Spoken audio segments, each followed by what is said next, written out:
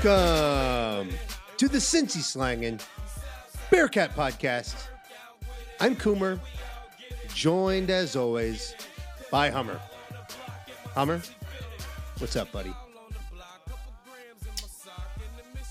If you remove Texas and Oklahoma from the Big 12, currently your Cincinnati Bearcats have the number one rated recruiting class for 2024 in the Big 12.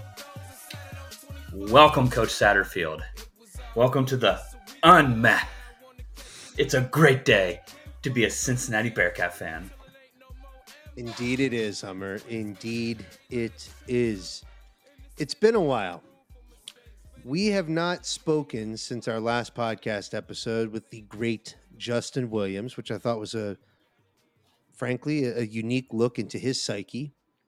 One thing I've left to do on my to-do list is to actually reach out to Justin and track down a Taylor Swift playlist from him. But alas, we have not spoken since then. And since that time, the Bearcats played a spring football game in which the Bearcats did win. Since that time... Is there any other thing that can happen in that game? You could lose. I think there's ways to lose spring games. We did it, but you could lose. Neither of us were at the spring game for various reasons. One, you live in New York City. Me, I coach a youth soccer team that goes by the multicolored Scoring Seagulls, and we were busy playing a soccer game that day. Now, if you would like to hear a recap of that game and also 5 bold predictions that came from it, I would point you to the Go Bearcats podcast, where our friend Brandon and Joe, the Councilman Barnett, got into a recap of that spring game and had some bold predictions. And I just want to do a quick shout out. Shout out to Brandon, who was definitive in his proclamation that the starting quarterback this coming fall, after watching a spring game, he was definitive in that Emory Jones would seize that job and be the starting quarterback of our Cincinnati Bearcats football team come the fall football season. Hummer, it is April 20th. We are recording this in the evening. And today, Ben Bryant entered the transfer portal, which would seem to point to the fact that Brandon's bold prediction is already coming true. Well, before we go down that rabbit hole, we also want to make mention. I thought we were going in the 5 bold predictions about the multicolored seagulls, Scoring Seagulls, and the takeaways that you had from that game. Stick around for the end. Bonus content. We're gonna get 5 bold predictions from youth soccer. We've got half a season left, and I've probably got more hot takes about that team than I do our Cincinnati Bearcats football team. But alas, what's your reaction to the Ben Bryant news today? That is the topic du jour in the Cincinnati Bearcats community. It's tough because you have these mixed feelings of the performance you saw last year from Ben Bryant. Just kind of inconsistent at times, but kind of where I've sat with it is in just I wasn't really hyped. Emory Jones at the transfer wasn't something I got really hyped about.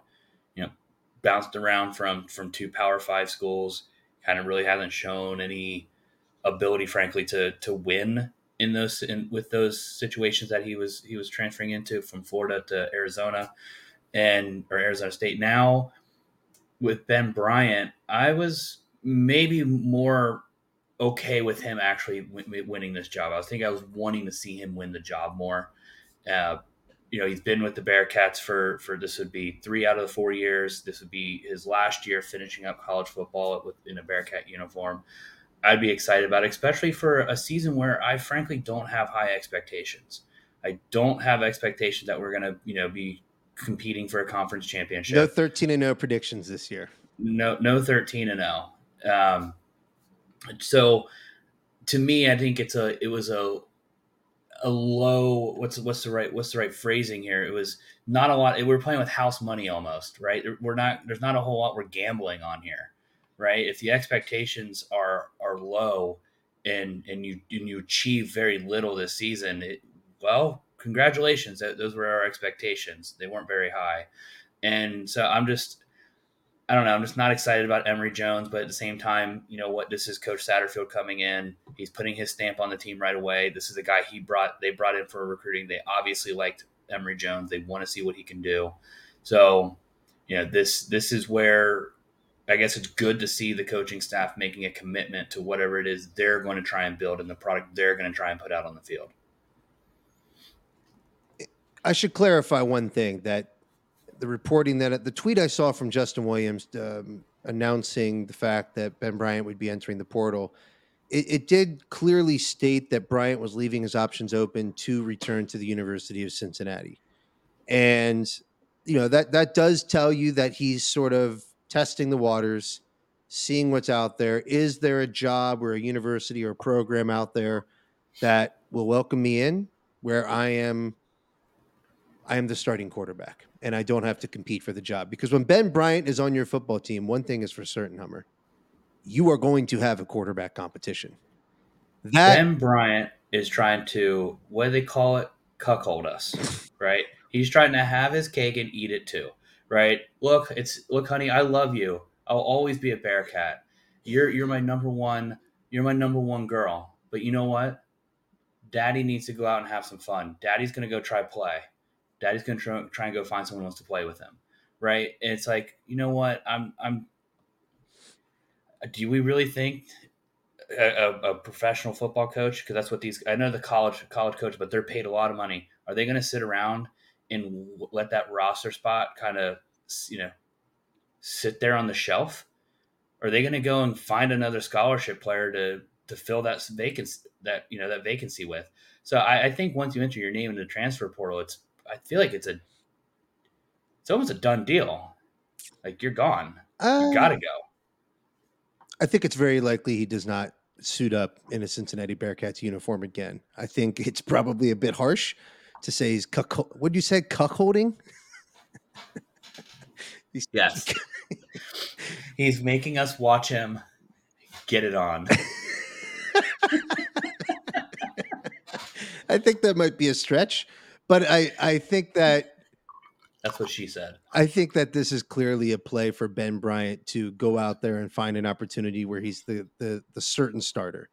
That's the reason that he left in the first place to go to Eastern Michigan was to join a program where he would be able to play football. He wouldn't be backing up Desmond Ritter. He would join a MAC school where he could get reps, get on the field, play college football. That is what Ben Bryant prioritized that season.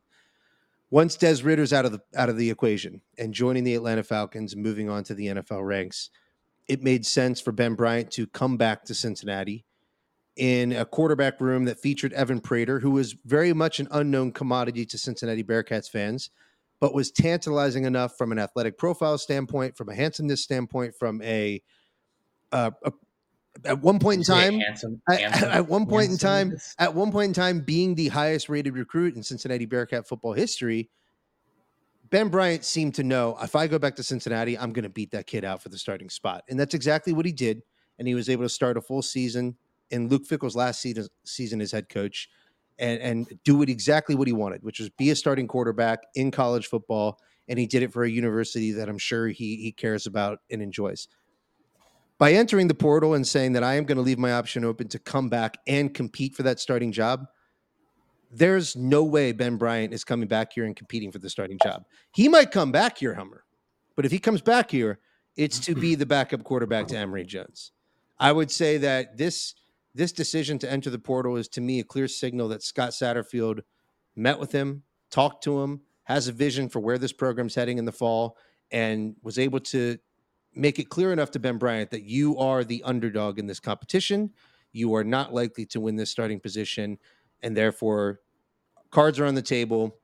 Choose now, speak now, or forever hold your peace. This is your opportunity to enter the portal, and he did. Well, the other thing that does have me worried about that, and it's not worried for Ben Bryant. It's more worry about something I think that gets overlooked at a decent amount when we talk about football teams, especially when you have a coaching turnover, and that's chemistry. I think we saw some cryptic tweets from players showing some maybe a little dissatisfaction. That players had been here, right? Players that were recruited under the Fickle regime, still here, didn't seem too thrilled if we were reading their cryptic tweets right. So to me that seems like there might be a lack of chemistry maybe in the locker room that could also feature into just overall not a very good opening season for the Bearcats. But football, at least what we're seeing on our side, is recruiting is still a big part of it, right? There's a lot of positions to fill. There's going to be positions that aren't NIL dependent in terms of getting players here. Maybe your QB spot, right? You're going to have these typical positions that are going to command some dollars in the NIL space, but there's going to be other positions and a lot of players out there that you can go and recruit to build a really good roster and not have to have necessarily a bankroll the size of Alabama to put a decent squad out on the field. So by the recruiting class that we put together, I think that gives us hope, right? That he can build this thing and sustain it and eventually lead to good success in the Big 12. When Scott Satterfield started building out his assistant coaching pool and making the hires with what was the biggest allotment of funds in Bearcat football history, a lot of those funds were being allocated to a recruiting staff, a general manager, recruiting coordinators, and it was a lot of hype and people coming from big schools, big time programs with lots of resources, NFL talent, Ohio State talent. It was making splashes, and a bit facetiously, I was kind of poking and prodding at the idea of these roles and what exactly they are accomplishing. And if there's one thing that's been made clear early in the Scott Satterfield tenure, it's that they are very fucking serious about recruiting.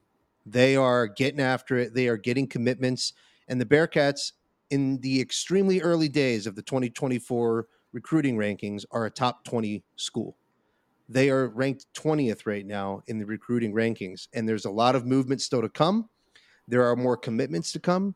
There are more decommitments to come. Football recruiting is not like basketball recruiting. Do not get emotionally attached to these players until they have signed their letter of intent and they have showed up on campus, because things change and things change quickly. But what we are seeing, Ask Brian Hartline. in what You did respect? how fast things change. Darling of the Ohio State fan base, the heir apparent. Turns He's the out offensive coordinator. Things changed for a very good way. I mean, who doesn't get he drunk got and it. crash an ATV? You haven't? Hummer, No, you have most certainly gotten drunk and crashed a recreational vehicle. I refuse to believe otherwise. no. On my bachelor party, I drove the golf cart successfully, mind you. No accidents, no one injured, just my pride. Are you gonna? What's the dumbest thing that you've ever crashed or screwed up while wildly intoxicated? I've actually never crashed while wildly I'm not intoxicated saying a at a car because we vehicle. don't do that. No, you don't drink and drive. No. There's Even like I have hopped onto the back of a not even back. I drove a four wheeler at like 4 a.m. after a night of drinking and thought I had lost my wedding ring. Turned out it was in a swimming pool that we found exactly 1 year later at the bottom of that swimming pool. But I was like, no, didn't crash it. Didn't crash. It happens. It happens to the best of us. I'm not going to pile on Brian Hartline. It would not be right for someone who, while living in Nagoya, Japan, back in 2009, decided to hop on a bicycle in the middle of the night to bike down to the local McDonald's in Nagoya, Japan. And I booked it as fast as I possibly could. We had picked up the bag. I've got my double cheeseburger. I've got my fries. I've got my Coke Zero tucked into the cup holder. And I am pedaling as fast as I possibly can through a field of grass, not realizing that very quickly a ditch, I don't even know how to describe this. It was like So what you're saying is you went face forward over the I handlebars. went face forward over the handlebars in the middle of the Cool. night, wildly Well, drunk with a blown out ACL, and somehow lived to tell about it. But I'm just saying it happens to the best of us. the only reason I brought up the Brian Hartline thing because I know like I was talking to like not recently, but when we were doing our coaching search, a lot of the Ohio State fans that I know were saying, "Oh my God, like we don't want you to take Hartline, all this blah blah blah, Hartline." And it got me thinking today, like right now, if Hartline was our coach and this was like the story, I'd be like, "Oh Jesus!" Like we have another Bob Huggins situation on our hand where this guy's gonna be wildly successful, but gets too many DUIs in our administration for some reason. Well, not some reason, but they go ahead and fire him. Brought back somehow a basketball nightmare. Yeah, I can assure you that this would have been a rougher start if Hartline was the guy. Fortunately, I suppose fortunately, Cunningham moved away from the wide receivers coach with no coordinating experience for that job. But alas, Smart, pretty smart. with regard to Satterfield and his staff, the point of that story, folks, is that they are being very aggressive in recruiting and they are landing commitments. And it took some time and it was quiet. And there was a lot of weeks of no commitments and there was a lot of weeks of uncertainty and there was a lot of weeks of this program's what did we do here? It's boring. There's no buzz. What's happening? And don't get me wrong, Scott Satterfield is not a buzzing coach. This is not a guy that's going to create a national whirlwind of coverage for Cincinnati Bearcat sports. But it does seem like there is a level of effectiveness with the recruiting side of things, and that was something that he did accomplish at Louisville. Gosh darn it, you're right. I can't believe that you're talking about these scallywags that way. No, I agree because we were talking. It's like I don't know how to really get this kind of take out. I'm watching the recruiting news come in. Yeah, I'm excited. Like, great. Yeah, Birdsong. It's gonna be great. Highest rated recruit. Another 3-star recruit. Highly ranked class. Top 25. This is great. But the whole time I'm also thinking, all right, this is the most meh I've ever been about a highly ranked recruiting class. And maybe it's because I haven't really, I didn't know a lot about Satterfield coming into this relationship, right? And I don't know a lot about him, like now, because I feel like I rarely see him talk. And if I do, I'm like instantly kind of turned off and bored.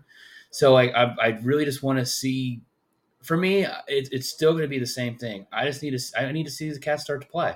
I want to see the schemes they're going to run. I want to see what is actually the product on the field is going to look like before I'm going to judge anything. Because if we've learned anything, even with Fickle, he didn't have the highest rated recruiting classes when he first got here, but they picked up, right? Des Ritter, and I'll get into my takes on him a little later. Des Ritter was not a highly rated recruit. Turned out he's actually is commanding at the moment a starting position on an NFL roster at the QB position. Hummer, the Bearcats football program just spent the last 3 seasons skydiving. Okay? Yeah. We jumped We've out of hit the ground. we jumped out of a goddamn plane We got a and parachute on. we're falling to the earth at 150 miles an hour. We're screaming our lungs out because we're going undefeated. We're in the national playoff conversation. We're making a college football playoff. And we have hosts of semi-obscure podcasts making predictions that we're going to go 13-0 in that third season and do it again. And, we came up short, but we were competing for another conference title. My point being, when you're on that much of a high and that type of run with those types of stakes, the first off season of a total reset of a program as we head into a Big 12 where the roster is turned over more than any season before. The head coach is turned over. The coaching staff is turned over. There's a level of unfamiliarity here that means we don't know what to expect, or we do know in some respects to not expect undefeated, to not expect even necessarily a winning season, to expect some growing pains, and to expect Scott Satterfield to need some time to lay a bit of a foundation. So I think to call it meh or bland or kind of shit on it because it's not competing for a college football playoff I'm not. is I'm not even silly. saying it's not even a way of shitting on it. It's just saying like I'm somewhere between. All right, who is this that we just hired? Is it Tommy Tuberville? Is it Luke Fickle? Right? Is it going to be a disaster or is it going to be fantastic? I don't know. And either way, we're in the first year of an unknown. And so I'm going to watch it play out. I'm going to have fun with it. I'm going to watch it. I'm excited. I am excited. This is a great class, or it's shaping up to be a great class. But we've also, you mentioned it, a great recruiter at Louisville. And what did he do there? Laid eggs. So I'm not exactly going to sit here and just be like, oh, rah, rah, rah. We have this great recruiting class until we see, can he coach? Like, what if we were sitting here right now? Let's flip the switch and do the mental exercise with basketball, because we don't have top 25 recruiting classes coming in right now with Wes Miller. But if we did have top 25 recruiting classes coming in with him, and we were getting the results that we've had over the last 2 seasons, we would be very meh about Wes Miller, which I know some people kind of are on the borderline of that phase with him. But I'm just saying, flip the switch right now. And so I want to see what he's going to do as he's recruiting, as he continues to build his thing. Because at the end of the day, he still has a great core on for the roster of some great players that did stay, didn't transfer. So I'm just going to sit here and say, let's see what happens. I think that you're totally missing the point that the level of excitement or buzz around the new hire on basketball versus football is that it's totally influenced almost entirely by the circumstances and context of where those programs were at the time. Wes Miller was replacing John Brannon in a catastrophic tenure that resulted in a for-cause firing after 2 seasons. Scott Totally Satterfield, unjustified. Scott Satterfield Totally unjustified. Scott Satterfield is taking over for a coach who left the football program after only a year after making the college football playoff to take a job at Wisconsin. And you don't see the difference necessarily in the two trajectories of the program. When we hired Wes Miller, everyone was fired up. Everyone was on cloud nine saying, this guy gets it. He understands the culture of Bearcat basketball. He understands how to re-engage the important and the alumni base that we so closely hold dear to our hearts. And what have they been saying about Satterfield? We just came off the greatest run of UC Bearcat football history. We wanted to build this, No, to quote the I'm former coach, guilty of it, we want to dude. build this into a top 10 program. And you have an opportunity here to capture the fan base, to keep the fan base, to keep them engaged, to keep the momentum of people fired up about UC football. And right now, the only thing that is actually coming through, which is great, is That's recruiting. all he could do. There's no football being played. I don't know. That's what I'm saying. So why why So why why aren't do you I have to be excited? fired up? Why aren't Why you do I have to be why aren't you fired up fired up? about it? Why aren't you fired up? Because frankly, All he's I doing right want now to. is recruiting and he's doing it well. Because all I can see is that he recruited well at Louisville and it didn't work out there. Even I don't know. It didn't work Yeah, out. So so I'm not. you've made a I'm taking a decision. completely different stance than when John Brandon came here. I'm taking a completely different stance when Wes Miller came here. Right? I'm just, maybe because I'm sick of going out and being like, you know what, this guy's going to get a statue. This guy's going to the Hall of Fame. No, freaking show it. Like, show me what you can do before I'm going to get excited.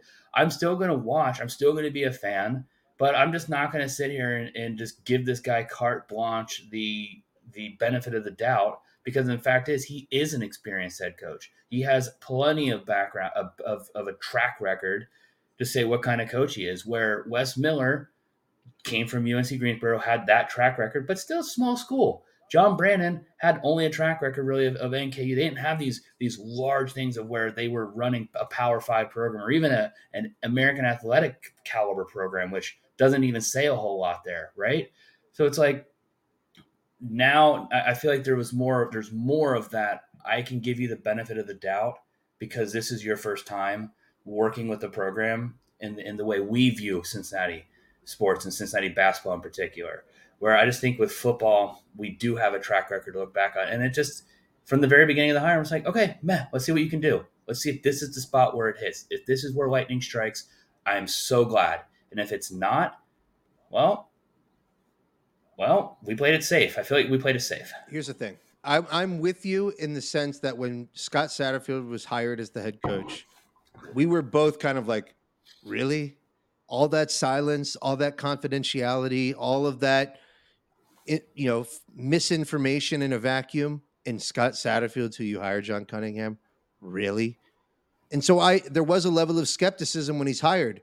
But since then, all we have to evaluate him on is coaching staff hires, which I think are hit and miss. He hired a few guys, lost a few guys already, hired a great recruiting staff by all accounts, and then we see this recruiting staff starting to deliver. And since that's all we have to evaluate at this point, I'm saying that maybe there's a reason to open our hearts a little bit, to open our minds to the idea that Scott Satterfield at Cincinnati, at a program that has historically, at least in recent history, been far superior to what's happening down there at Louisville. Maybe, just maybe, he could be the guy. Look, get us bowl eligible, win a bowl game since we haven't done that in a few years, and frankly, I'll be happy. Okay. I'll be happy. The bar's not high for me this year. It really isn't. Bowl eligible. Ben Bryant. Win the Motor City Bowl. All right. Win the Birmingham PapaJohns.com, I love that Ace bowl. I Hardware, love that bowl. the whatever bowl. Win it and I'll be happy because it's literally been we haven't won a bowl game in quite literally 4 years now. Win the Avocado Bowl. Well, Hummer, Ben Bryant was not the only Bearcat that entered the transfer portal recently. And in the spirit of transitioning our conversation back to the basketball court and everything happening around that program, let's talk about the fact that Jarrett Hensley officially entered the transfer portal and opened up the second spot for the Cincinnati Bearcats to fill. They've pulled in Jamil Reynolds from Temple, big man, very large man, 6'10", 280. This is a large, can feed him in the post, back to the basket scorer. But they now have two other open spots, one from Landers Nolly declaring for the NBA draft and one from Jarrett Hensley now entering the transfer portal. There's a lot of noise surrounding the Bearcats basketball program. There are potential incoming transfers. At one point, we were connected to Aaron Estrada from Hofstra. That has seemed to go to the wayside, as he is expected to go to Alabama. There's other names we're connected to, though. Where's your head at right now? I don't even know how to ask a question here. Where's your head at right now with Cincinnati Bearcat hoops? I'll start with the Jarrett Hensley entering the transfer portal. I'm not going to go and bash the kid. Obviously wish him well. And I this is what I have to say about it. To those who are about to die, we salute you. We appreciate your sacrifice, Jared. We wish you luck in your endeavors because chances are you're going to go somewhere and you're going to get more playing time than we would have gotten here. So that being said, we got two more spots to fill.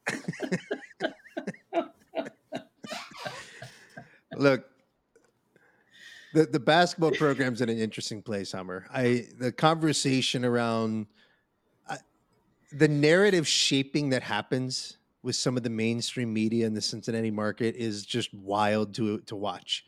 Because all last season, what I heard was that, the reason we had to settle for the likes of Rob Finney and Kalua Zikbe is that we're in the American Athletic Conference, and it's really tough and difficult to recruit to that conference. What Penny did at Memphis is a little different because Tennessee has different NIL rules, and the school can literally partake in those recruiting efforts, which is a literal infrastructural foundational advantage that school has. What do you mean? What do you mean by that? Like they have different rules around it. Like Penny was able to do it before it was real. No, it's more that the university itself, like there's laws now in place in Tennessee that allows the schools themselves. Yeah, to be basically like immune from whatever the NCAA may bring down. Correct. That's why you've seen the Volunteers go bananas. It's why you've seen FedEx get involved with what's happening at Memphis and touche, right? You should take advantage of those things. But what we heard was that moving to the Big 12 would open doors for bigger names. And by no means am I saying that, Wes Miller in his first year in the Big 12 is expected to have a top 5 class or expected to land, 3 of the top 15 portal names out there. That's not what anybody is saying. There's gray there. But what's happened instead is you've just seen you're seeing the Aaron Estrada go elsewhere. You're seeing the Bearcats connected less to some of the bigger names in the portal, and more to the, a Jamil Reynolds, who's a role playing big from Temple. You're seeing him connected to Luco from Butler, who I'm not going to even say his full name because it's not ingrained in my brain, but he might be someone who commits. And I guess what I'm saying, at some point, aren't we to expect more in the portal? Like it's still open, and I'm hesitant to go in on it because there's still things left to play out, and we don't know. I'm sure that Dollar, Morgan, Wes, like they're figuring out who is still left to come. There's people that are still going to enter the portal at this point, but I don't know. It's just it's leaving me. The reshaping and reframing and preemptive defending of the results in the recruiting portal just it strikes me the wrong way. I would personally like to know more about the process of recruiting in the portal. Is it more, I guess, I would like to know more about the process of recruiting in the portal versus actual high school recruiting, right? What is high school recruiting? I'm sure there's NIL conversations that obviously happen, or we know it happened with Isaiah Collier, but I'm curious what those looked like for Jizzle, what those looked like for Griffin. I'm curious. And is the portal purely, for the most part, when it comes to these big names in the portal, all about the dollars? Or is it also about the coach? And I say that because I'm looking across the street, uptown, at our in-state rival and seeing that they're pulling some decent size names to the portal to come play for Sean Miller. But we're down here with, the big school, the bigger donor base, you would assume, NIL collective, all this stuff, yet we're having trouble pulling any sort of big name from the portal or being connected to them in a meaningful way. And it just seems like we're going the opposite direction. So it's lending me to think two things. One, they're both pretty negative in my opinion, but one is Wes Miller just does he drink coffee prematurely, right? Does coffee is for closers here, and two, is maybe our administration too involved with our NIL collective? It's a great question. The second part is a great question. I I'm sympathetic to with regard to, before we get into that. I think that's a very interesting topic. With regard to closing, I would say this. I am sympathetic to the fact that when you throw your name into the hat with the best names in the portal, you're going to get burned. You are not going to win all those battles. You're going to be told That's no. very You are true. going to be left without a dance partner. That is going to happen sometimes.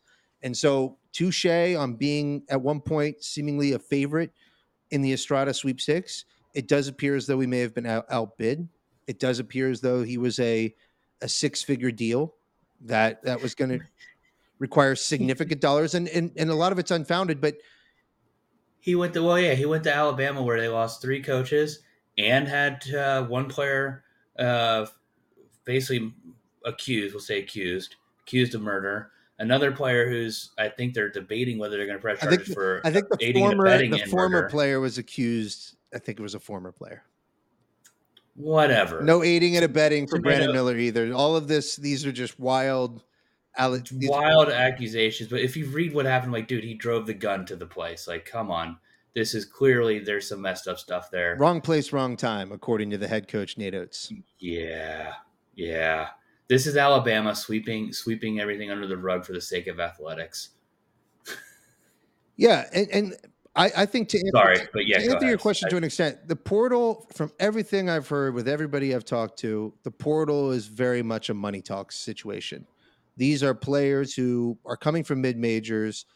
Like Aaron Estrada is honestly the perfect example. Extremely productive player, highly recruited out of high school, didn't fit perfectly at Oregon, transfers to St. Peter's, I believe, then to Hofstra. Talent starts living up to those expectations and doesn't necessarily have, wildly optimistic NBA prospects. And so I'm going to enter the portal and leverage my current value And in a get market the bag. with highly desperate head coaches and programs who want my talent to say, What are you willing to pay? What are my services worth to you? And Alabama is in a better position than us, no question, right now from an NIL perspective. So it's not surprising. With respect to the second question, which all of this is entirely speculative, but I would say this: our NIL is incredibly buttoned up. Right? It was slow to get off the ground in the first place. Luke Fickell was slow to adopt, and honestly, just probably slow to think that he really needed it. I think we saw leakage in terms of recruiting because Luke Fickell cared less about NIL than he should have. And he's probably come to the realization at Wisconsin that we've got to play in these waters in order to be relevant. Has he? Have you seen his early recruiting rankings in Wisconsin? Right. And we won't, I don't want to get too sidetracked with Luke Fickell, but the point is, Wes Miller was the opposite. I think Wes Miller, Spoiler alert, they're only one spot ahead of the Bearcats. right, which they're in the top 20. So I'm not ready to go full on shit on Luke Fickell and its recruiting because they're one spot Well, my ahead. point is they're only a spot above us, and if he's not embracing it, or if he is, it's you would expect him if he's that hot shot. I don't know. Sorry, Nine sorry, we're not gonna. 9 minutes We're not ago, gonna. I'm not gonna break down. I'm not gonna break down Luke Fickell's recruiting nine class. minutes ago, I was celebrating the recruiting successes of Scott Satterfield and the fact that he was off to a hot start. I can't then go, yeah, and Luke Fickell's shitty because he's one spot ahead of us in the recruiting rankings. That doesn't make sense. That's two. It's shitty. It's shitty because he didn't think he could do it here. That's why it's shitty. Yet here we are, one spot behind you, buddy. You're not doing that much better than what you were doing here. Touche.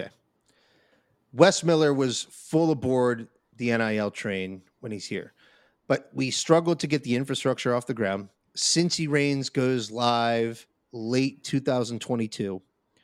And when you see Cincy Reigns and their formal announcements and communications, you see press conferences with Brian Fox sitting right next to John Cunningham. John Cunningham is literally elbow to elbow with the leader of our NIL collective. And that's not to say, our collective is not being run by the actual money. It's being run by a lawyer with the expertise to keep UC out of trouble. And he's doing so in tandem with our athletic director, which in my mind would likely make this a more conservative NIL because of the fact that they want to avoid punishment, avoid trouble, avoid doing the wrong thing. You know what? That's my vibe when you have the AD that close. I don't disagree with you. I don't disagree with you in anything that you're saying there. That is how they're actually running it. What's frustrating is that we've seen this time and time again from the Bearcats program of playing conservative. Bob Huggins was starting to play fast and loose, Starting? and yeah, he was. And they cut him, right? They got rid of him. And then they wanted someone squeaky clean. Mick, by all accounts, was to the letter squeaky clean at UC, from what we know. That man's hands were covered in blood while working for Rick Pitino. Yeah. Yeah. I don't know. Doesn't matter. And I'm not, and I liked, Mick was fine. This isn't an indictment on Mick at all. But I'm saying, like, the university seems to take that approach of, like, we want guys who are going to quote unquote do it the right way. And there's a certain point with the NIL being so new that maybe you take the tech startup mindset and go wild, because probably what is going to happen is the state of Ohio will. This will be my guarantee. There will be a law passed in Ohio aimed at protecting Ohio State. And that law will also encompass other universities, every university in the state, including Cincinnati. We will benefit from any law that is passed similar to the one in Tennessee to protect Ohio State. It will happen. People in Columbus, where the law is made, do not want to see Ohio State fall behind in any respect to from an athletic competitive positioning. I don't know if I would be as conservative with this NIL. I almost would be on the front of maybe saying, how do I start my own NIL where I don't care what the university thinks, right? I don't really care. I'm just going to go and say, you know what? We've raised $3 million, and I will go independently to Isaiah and say, what did they offer you at USC? I'll give you $100,000 more. Here you go. Come be a Bearcat. I don't know. To me, I'm not like excited when I'm saying, like, when I am seeing John Cunningham sitting next to in introducing the collective, almost as it's like, yes, we are going to make sure that we're doing this quote unquote the right way, because frankly, it's college sports. It's dirty now. I don't care about the right way anymore. I don't really care. It's just that there isn't a right way. Like I guess you could say you're doing this in a hyper clean way, buttoned up. It's stable and Do built we for even the have long laws term. about it? Well, they're just it's I Are there get it. rules behind it? No, what Brian is doing is building something that could be sustainable into the future and can be, bigger than any one individual. Whereas you compare it to what was happening at Miami, where they literally they retain players from the transfer portal. They retain players from last year's roster from entering the transfer portal based on John Ruiz's commitments to their NIL efforts. You saw them lure incredible talent and still did for the 2023 class for their football team. And you saw it result in a Final Four run. You saw it result in an incredible run for their women's basketball team. And then the other side of that coin, though, is that John Ruiz and his business, which is Life Wallet, is tanking and collapsing. And all the buzz down there is that he's out of the NIL game. And just like that, the money's gone.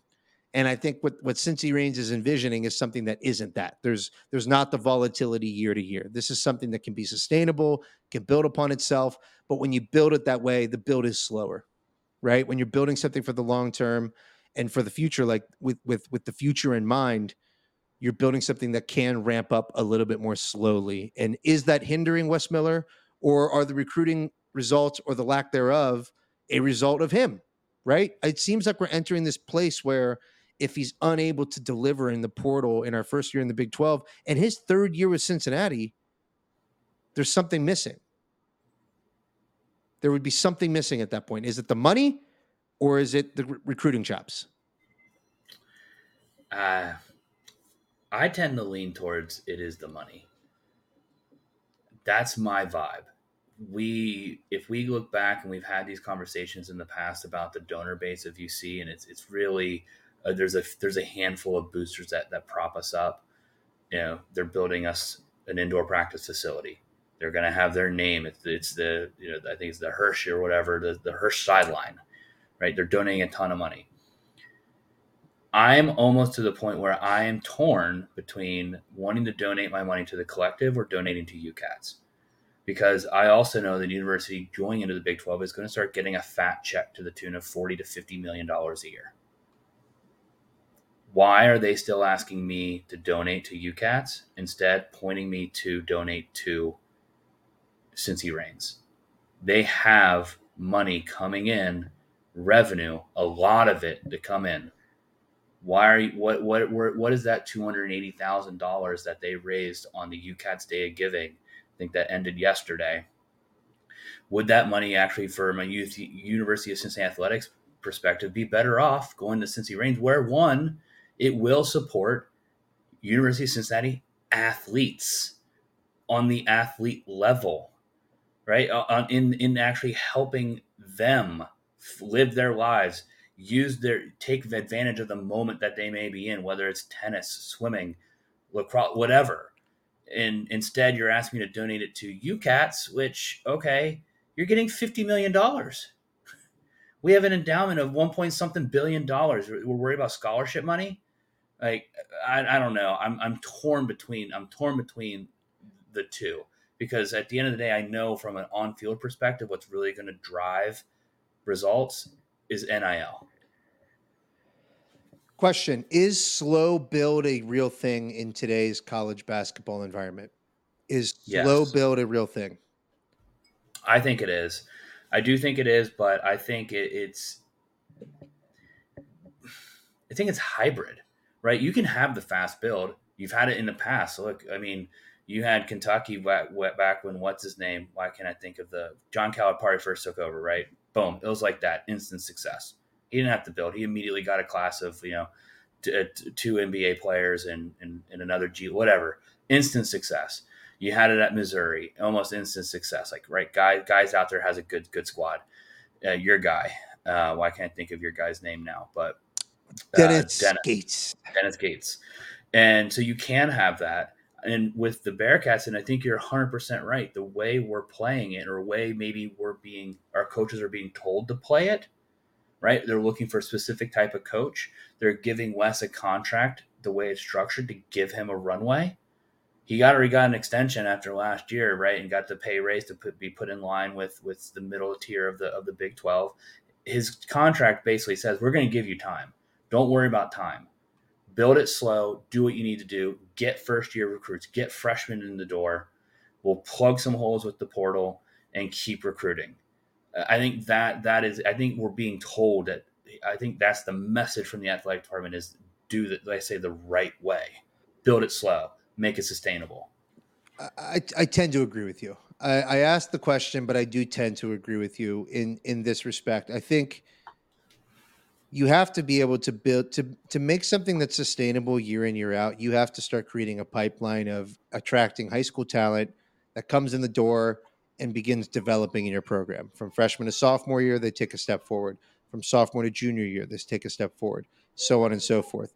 I do think that the reality of college basketball now is that the transfer portal is a real and important element of building a college basketball roster. And so, yes, Jizzle James excites me. Yes, Day Day Thomas excites me. Yes, Daniel Skilling's growth over year one was fantastic. Josh Reed is certainly not someone you're writing off. This is someone who can grow as he gets stronger, faster, more physically ready to compete at the college basketball level. Those things are real. But in order to have them sustain their growth and success at the University of Cincinnati, it's imperative that Wes Miller and his staff attract enough supplementary talent around them that can offer results in the shorter term. You need you need guys in the portal to come in and hit for you so that your results don't go down to the point that you're leaving yourself vulnerable to have your young talent poached because they are the next class of potential transfer portal entrants. And so it seems like there's more pressure than ever to succeed faster simply so that you can make sure you are mitigating against outside forces poaching your young talent. And that's why when we have these conversations about how good is a player A or how good is player B or how well do they fit into what we're trying to do here at the University of Cincinnati, it's totally fair game because the portal is an imperfect science. And what we're trying to do is figure out how to hit, how to succeed. Are these guys going to help us move the program forward and actually deliver winning basketball to Cincinnati again? I've been thinking about it like this, and I've been having this thought for a while. I think we talked about this offline, but when it comes to that portal conversation, I'm seeing a lot of people focusing on we need to replace X, like we need to replace Landers Nolly's production. So basically, what I'm hearing is people want us to find a guy who scores like Nolly, but plays better defense. And well, let you guys in on a little secret. If he's scoring like Nolly and he's playing defense, he's in the NBA draft. It's not going to exist in the portal, Truth. right? So, but when we look at the negatives of last year's team, every game where they played bad, and we talked about it a lot, hero ball. Another name for it is selfish. It was the me show. Let me do a one-on-one ISO. Let me jack up a three. Let me take the first shot. Me, me, me, me, me. I don't think in this portal season, we need to find a guy like Landers Nolly necessarily. We need a guy or guys who are going to mold into whatever Wes's vision of this team is in terms of playing a little more of an unselfish style of basketball. Guys that are going to be able to make an impact in rebounding. Yes, we need some upgrades on defense, but I don't think we need one guy's just going to come in and be like, hey, I'm going to score 20 points, 30 points a night, right? And that's my only job. No, I think we need a guy who's going to facilitate. I think we need guys that are going to score. But I also think we need to see, and this is the big thing that you're talking about with like the growth, Skillings. Right? You imagine if Reed just takes the step to become like Skillings was this year. I actually would take that from Reed if Reed was the Skillings we saw this year, and Skillings goes in and takes a great leap in his sophomore year. Right, we get some production out of Reed. We get 30 minutes then from Skillings if he takes a leap. But then we got other guys coming in. We're talking in not this year, but the following year. If we're able to retain talent, you're getting a third year Skillings, a third year Reed, a second sophomores in James Jizzle and Rayvon. I mean, that's if they can all hit, that's not turning out to be too bad of a core that we built around. But now there's momentum that you can go to the portal and say, look, come to Cincinnati. We're going to make the tournament. We're a tournament team. We need you to get to the next step. You're putting us over the edge. You are taking us past the threshold that we need to make a run. And right now, it seems like with the departure of Nolly to Julius, we're probably a little. It's probably a tougher sell to deliver that message, but it does seem, the question, you make a good point there about the offensive strategy and the type of basketball we're playing, and the fact that we can lure a different type of player. It doesn't have to be apples to apples. It could be apples to oranges if those oranges defend a lot better. It could be apples to pears if those pears can actually rebound, because we saw that this team had an exceptional record when they out rebounded opponents, and so we sort of know what we need. We know we were devastatingly thin in the front court last season. I obviously I'm extremely pleased with the steps forward Vic Locken took. Odi Oguama at the end of the season was a very serviceable big. Kalua Zikpe, delivered nothing. And Where's Vic going in the draft next year? Vic ain't going to the draft. He's going to be a super senior Bearcat that is going into, inevitably going into the Bearcats Hall of Fame because of the steps forward he takes the next 2 seasons. All that's to say is we very clearly had a deficiency in the front court. Build a statue. Wes Put the jersey up in the rafters. Wes Miller has one of those in the bag in Reynolds. But it's fair to look at Reynolds and say, okay, is he the type of big we needed? Like, is he a dominant rebounder? Is he a dominant defender? Because I don't think he's either of those things. But he's someone who you can go to in the post. And then it just makes me ask questions like, so what is the direction then? Like, what kind of basketball team are we trying to build? Are we becoming more of an offensive focused team? Because when West came aboard, it seemed like it was going to be more of a defensive focus. And then you see what's happening, with the Butler kid, which, let me put a name to it. I'm tired of just saying the Butler kid. Simus Lukosius. Okay. A 6'7", 225 wing who offensively showed some things. How am I ever going to pronounce that? I'm terrible at pronouncing names, so I'm just going to go the Butler kid. In theory, this kid can knock down threes. He can do a little bit off the dribble. His assist rate isn't terrible, but he's got very poor defensive ratings, very low steal rate. And you question, like, he's not going to be a defender. He's not someone who's transforming your defense. So if you look at him as coming in for Nolly, he's kind of a worse version potentially right now. But Wes Miller looks at it and says, 2-year program, get him with Ray Felt, get him in better shape, get him in a situation that maybe suits his skill set better, and maybe it develops. I'm not writing these kind of guys off. I'm just saying that we don't. Can I put a caveat in here? I'm just, and if I'm wrong, call me out on this. He's 2 years, and that's of the 4-year eligibility, which with the NCAA clamping down on transfers, if he were to commit to Cincinnati, we are actually guaranteed those 2 years, because if he transferred again, he'd have to sit out. Is that correct? Yes and no, because it seems like there's a lot of guys who are still transferring for the second time, and in all likelihood, a lot of schools are going to buy into waiving their sit out year. Like Cincinnati, if Jared Hensley goes to another program, I feel like Cincinnati's going to do everything in their power to make sure he can play right away. And I feel like most universities are going to do that now. I feel like if you want the guy, it's going to sound terrible. If you want the guy to leave, you're going to waive it. If you don't want the guy to leave, maybe you're not waiving it. Maybe. Yeah, I don't know. I mean, you got to. I'm starting to think about it from the business perspective. Like, right? If the Butler kid comes here and he's good, why am I going to say, yeah, sure, leave, go star at Duke? Unless you're going to the NBA, right? If you want to go to the NBA, that's fine. I mean, yeah, go to the NBA. But if you're not going to go to the NBA, then no, I'm not going to waive it. Like, you're playing, you're a Bearcat or you're not. I'm glad we had this talk because I think what it captures is the conflicted feelings I have about it's very College it's very basketball much is it a not business? college basketball. It's just the program right now is still in a state of flux. There's so much uncertainty. There's uncertainty, and yet I still look at the roster and say, like, man, I cannot wait to watch Jizzle James in a Bearcat uniform. I can't wait to Right. watch year two Daniel Skillings. I can't wait to see Vic Locken shut up all the haters on Twitter. Like I just there's so many things I still There's really haters of Vic Lockton on Twitter. people are so dismissive of Vic Locken. I am there are enough people who have been dismissive of him as someone who can't hack it in the Big 12 that I have now made it my sole mission in life to smite them and to Do make sure people they were do people reminded of writing off one of the great Bearcats of this century. can we just remind people that the Big 12 is still college basketball? This isn't the G League.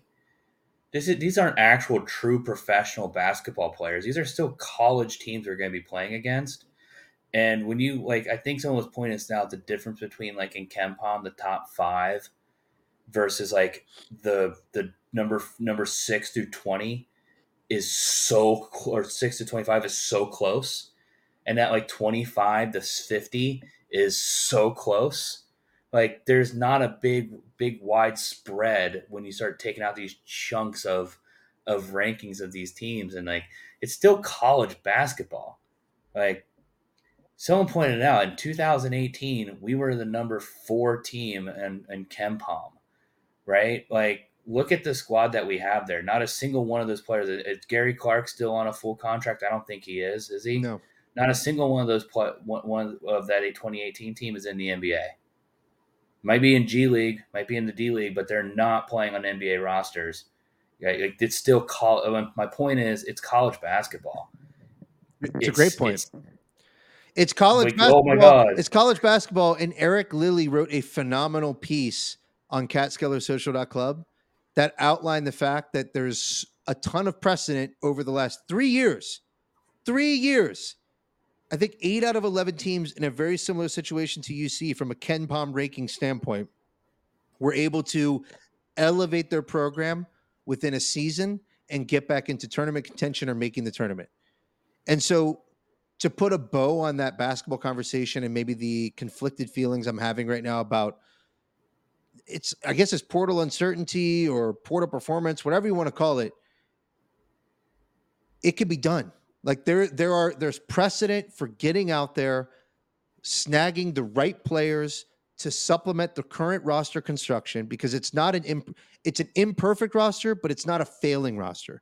There are guys and building blocks on this team that can contribute to winning basketball. How are we identifying the right types of players and right types of talent to bring in here and deliver improved results year over year? Not improved record, improved play basketball that stacks up against the best teams, stacks up against top 25 teams, stacks up in a way that allows us to pull upsets, win big games, and compete night in, night out defensively.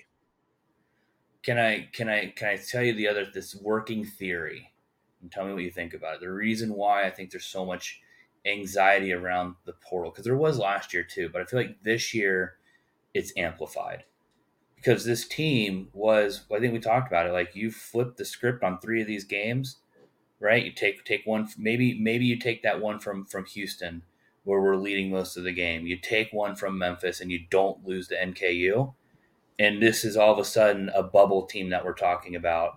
Maybe with the tournament run in the AAC championship, and you're in the big dance, right? It could have so easily been that if certain things would have happened, but at the same time, I'm looking back and thinking, okay, we haven't been, now this will be 4 years in a row. We went on a run of 9 years. COVID happens. We haven't been in a tournament legitimately. That happened in 3 years. Probably wouldn't have made it in the COVID year anyway. I don't think we would have. But not here to In debate that. Jaron, I We trust. haven't beat we haven't beat Xavier in 4 years. We really just haven't accomplished anything since Mick Cronin left, and it's depressing.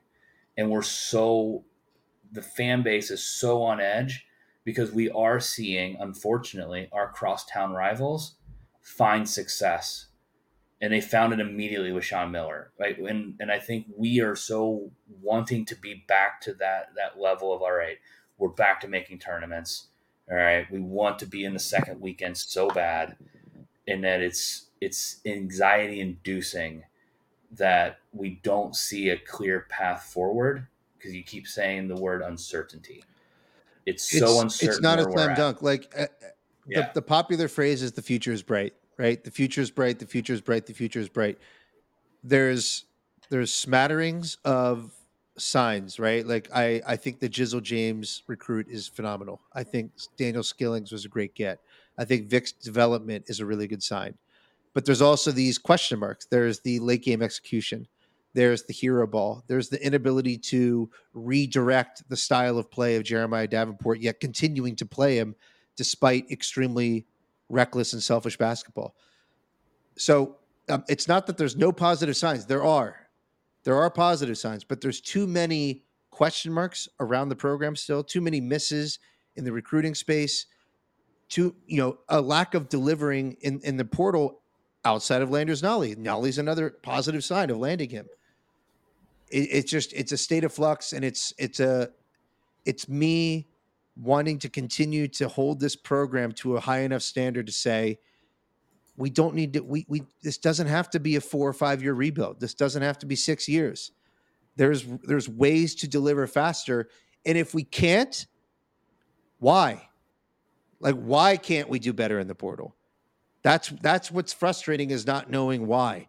Because now that we don't have the conference excuse anymore. We're playing in the most desirable conference in college basketball. This is a monster stage.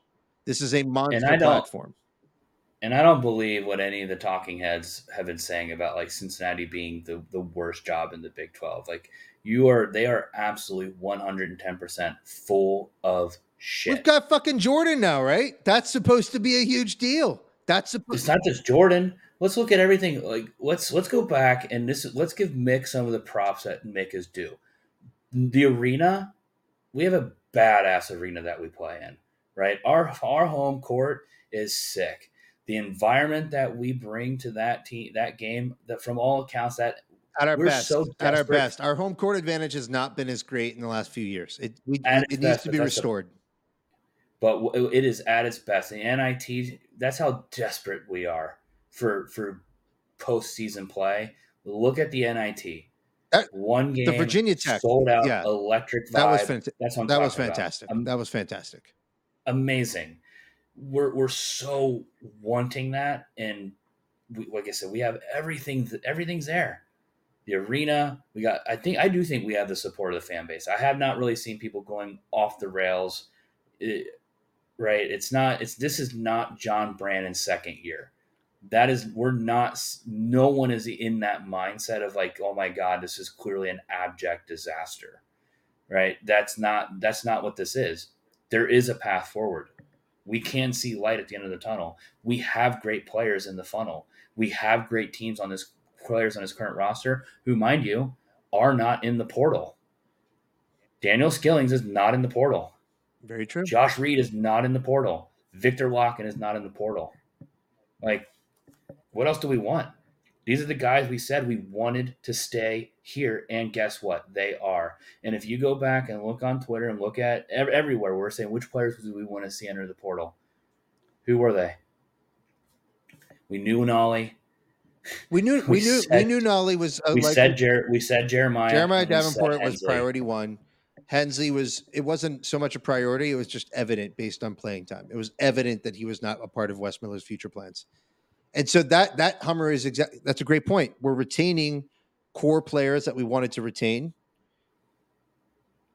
How do we get the right guys in the portal? How do we get the right guys to put around them to ramp this thing up and to keep it moving forward, to keep it moving in the direction of retaining the right guys, adding the supplementary pieces, and getting this thing back to the NCAA tournament, because that's what it's all about. I'm not sleeping on Day either. I know no one wants to talk about JUCO. It hasn't really been a big thing lately, but my theory is, and it's completely just a theory. It's not based on any evidence whatsoever. If someone can go out there and do the math for me, that'd be great. COVID with the extra years, super seniors, 6-year players or whatever. A lot of extra scholarships are being taken on these college rosters that I think there actually probably is JUCO talent that we haven't seen in past years that they probably should have been on a D1 roster as opposed to being in JUCO. So I'm hoping maybe Day Thomas is that diamond in the rough that you find. Uh, we had success with it back in the '90s when that was a place to go. Maybe we're gonna if Day Thomas becomes like a standout stud from there. Like I swear I'm getting the jersey. Sorry, he's gonna knock Trey Scott off as my favorite Bearcat of all time. I really actually want to see Day Thomas just be like in, It's trying to it's not completely out of the realm of possibilities. Day can definitely surprise us. Not huge, but good with the ball. Good with the ball in his hands. Can pressure on defense. Can get into the Steve paint. Logan. Don't go too far. Don't push it. Don't push it. Look, I appreciate you battling through this. 5'10" on a good day. I appreciate you battling through this summer. Let's wrap it up, and we'll get back on here this weekend and chat some more. I hope there was some positivity to come from this. I don't feel all negative. I hope you were able to feel the conflicted emotion. For me, I apologize to everybody. Football, it's tough because Don't I really apologize. just need Don't apologize. I just need to see him play. For me, I need to see the product. I need to see it play out. That's just where I'm at. And like I said, I actually am not going to apologize for Okay. that. I think that you should be able to be a fan however you want to be a fan, Hummer, and you can feel however you want to feel. do you love the Bearcats? So Do you love the Bearcats? I love the I love Bearcats. the Bearcats too. I got st- I was so Western Southern was in town in New York this week. This is at the end of the podcast, so if you're sticking around for this, great. And if you work at Western Southern, thank you. This is not sponsored by them in any way, shape, or form. I had to get up and do a presentation, and when they introduced me, they this is Ryan Hummer, blah blah blah. That's what he does, and he's from Cincinnati. And they didn't talk about what I've done in my career, like where I've worked, my background. They go, he's from Cincinnati, and he's a huge Bengals fan, loves the Reds, went to the University of Cincinnati, is a diehard Bearcat fan. That's how I got introduced. Diehard Bearcat fan. He a Bearcat. We a Bearcat. Go Bearcats.